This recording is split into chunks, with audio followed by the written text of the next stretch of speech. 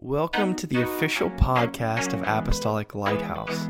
We'd like to thank you for listening today, and we pray this message blesses you and encourages you to see that God is working in your life. Enjoy the message. Happy Mother's Day. Well, for anybody that knows my mother, she's the greatest gift this side of heaven, and I'm so thankful for her. And happy Mother's Day to every mother out there. You all should be wearing capes because you are superheroes, and I honor you today. Well, my happy little message this morning has nothing to do with Mother's Day, but I pray that it blesses you. And as you guys well know, I have always been a dreamer. And I vividly remember sitting in my business management lectures and imagining what it would be like to graduate from college, getting a job like that, making 6 or 7 figures per year, traveling on a private jet to and from my corporate meetings, and having to buy a brand new wardrobe for my very important role. You can imagine my extreme disappointment when reality hit after college and I got a job making $12 an hour. After the taxes were taken out, it was almost like, why bother? Should I just make a career of staying home and doing nothing? I worked in a small purple cubicle in an office with no windows. Nothing like the corner office with a view that I had imagined. But I still gave it my best. And I went through this season of a few months on the job where I'm like, surely there's room for a pay increase. So I asked my boss for a meeting after a few months of working there, and he gave me the meeting. And I went through a 5-part presentation on why I was deserving of a pay increase. Well, he gave me a $4 pay raise on the spot, and I'll never forget thanking him, calmly walking out of the room. I went straight to the bathroom, let the door close behind me, and then I jumped up and down in front of the vanity mirror. Well, after about a week of getting told I was getting a pay increase, the company closed its California operations, and me and 250 other employees were terminated. So I packed up my purple cubicle in a cardboard box. All my personal items fit in one box. And I carried everything to the car with tears in my eyes. Just when things were getting good, just when things seemed to be going right, God closed the door. Revelation chapter 3, verse 7 says, "And to the angel of the church in Philadelphia write, these things says he who is holy, he who is true, he who has the keys of David, he who opens and no one shuts, and shuts and no one opens." I've been studying the book of Ezekiel, and God grants Ezekiel visions of the temple. And in Ezekiel chapter 43, Ezekiel has a vision of the glory of the Lord, the glory of God returning to the temple. And Ezekiel 43 verse 2 says, "And I saw the glory of the God of Israel coming from the east." Notice east. "His voice was like a roar of rushing waters, and the land was radiant with his glory."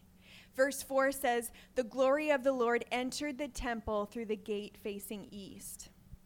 There were 4 gates to the temple, one facing north, one facing south, one facing east, and one facing west. If you skip from there to chapter 44, verses 1 through 2, it says, "Then he brought me back to the outer gate of the sanctuary, which faces east, but it was shut. And the Lord said to me, this gate shall be shut. It shall not be opened, and no man shall enter by it, because the Lord God of Israel has entered by it. Therefore it shall remain shut." So when God opens the door, no one can shut it. And when God closes the door, no one can open it. I find it significant that after the glory of God entered the temple through the east gate, it was to remain closed.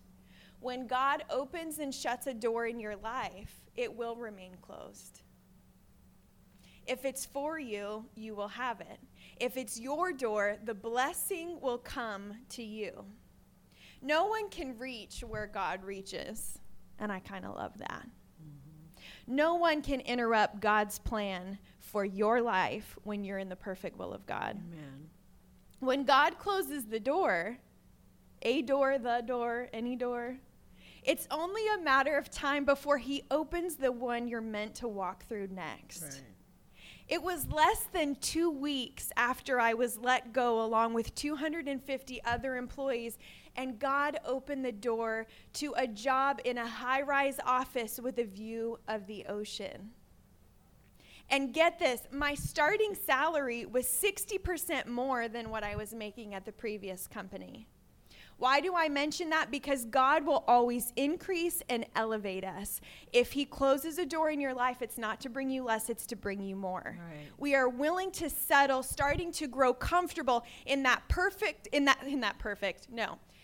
starting to grow comfortable in that purple cubicle with no windows. Mm-hmm. Oh, but God had so much more in store. Yes. He had a high-rise building with views of the ocean, the waves coming to shore, and room for growth and opportunity. In my short time of life on this earth, I have learned to fall on my knees and bow my face before God when he closes a door. Mm-hmm. I used to knock on closed doors till my knuckles were sore and bruised. Or I'd look for a window, or I'd look for a crack of light to come through the closed door. No longer. When God closes the door, I say, thank you. Mm-hmm. Thank you for saving me. Thank you for protecting me. Thank you for wanting more for me in my life than I had ever hoped for or dreamed of or imagined. The closed doors don't always make sense until we reach the open one. And then there's this light bulb, this eureka aha moment of, oh my Lord, thank you for being all-knowing. Thank you for knowing what was around that bend, because I certainly didn't. Ezekiel chapter 46 verse 9 says, "But when the people of the land come before the Lord on the appointed feast days, whoever enters by way of the north gate to worship shall go out by way of the south gate. And whoever enters by way of the south gate shall go out by way of the north gate. He shall not return by way of the gate through which he came, but shall go out through the opposite gate." I love reading about this custom. Those that came to worship, if they entered through the north-facing doors, they had to leave through the south-facing doors. And any churchgoers that walked into service through the south entrance had to leave through the north entrance. Each and every time you come into contact with the master, you will go out different than you came in. Mm-hmm. That's the significance. You entered one way and you will leave another. You entered down and out and you will leave encouraged. You entered sick and you will be healed and you will leave healed. You entered lost and you will leave found. If you have not prayed for God's perfect will for your life, I encourage you to do that today and every day for the rest of your life. Not my will, but thine, O God. Because you are Alpha and Omega, because you are beginning and the ending, he which is, which was, and which is to come, almighty, most holy God. He knows and he cares. Let him open the right door and don't cry over the closed ones. Save your tissues, you're going to need them because we're out of paper towels, okay? So move right along. You're wasting your time. If it's not for you, keep walking. If it's not for you, keep running. Keep pushing forward. There's another door on the horizon, and the only way you're going to see it is if you keep moving forward. It's coming. It has your name on it. Trust him. Submit to him. And when that door opens and it comes and it's for you, you will thank God for every closed one. Amen. The last verse of the last chapter of the book of Ezekiel is powerful. Ezekiel chapter 48 verse 35 says, "All the way around shall be 18,000 cubits." That's going to be the size of the temple. And the name of the city from that day shall be, "The Lord is there." And the name of the city from that day shall be, "The Lord is there." Mm-hmm. Know this, we are modern day temples of God. When you submit to God's perfect will in your life, friends and enemies alike will look at your life and say, surely the Lord is there. Surely it's the hand of God upon their life, because it's impossible made possible. They have more than they deserve, more than they could have possibly earned on their own. The name of the city from that day shall be, the Lord is there. And let it be said, the name over my life and the name over your life is Jesus, and surely the Lord is there. God bless you. What an incredible message. Thank you again for joining us on the podcast, and may God bless you.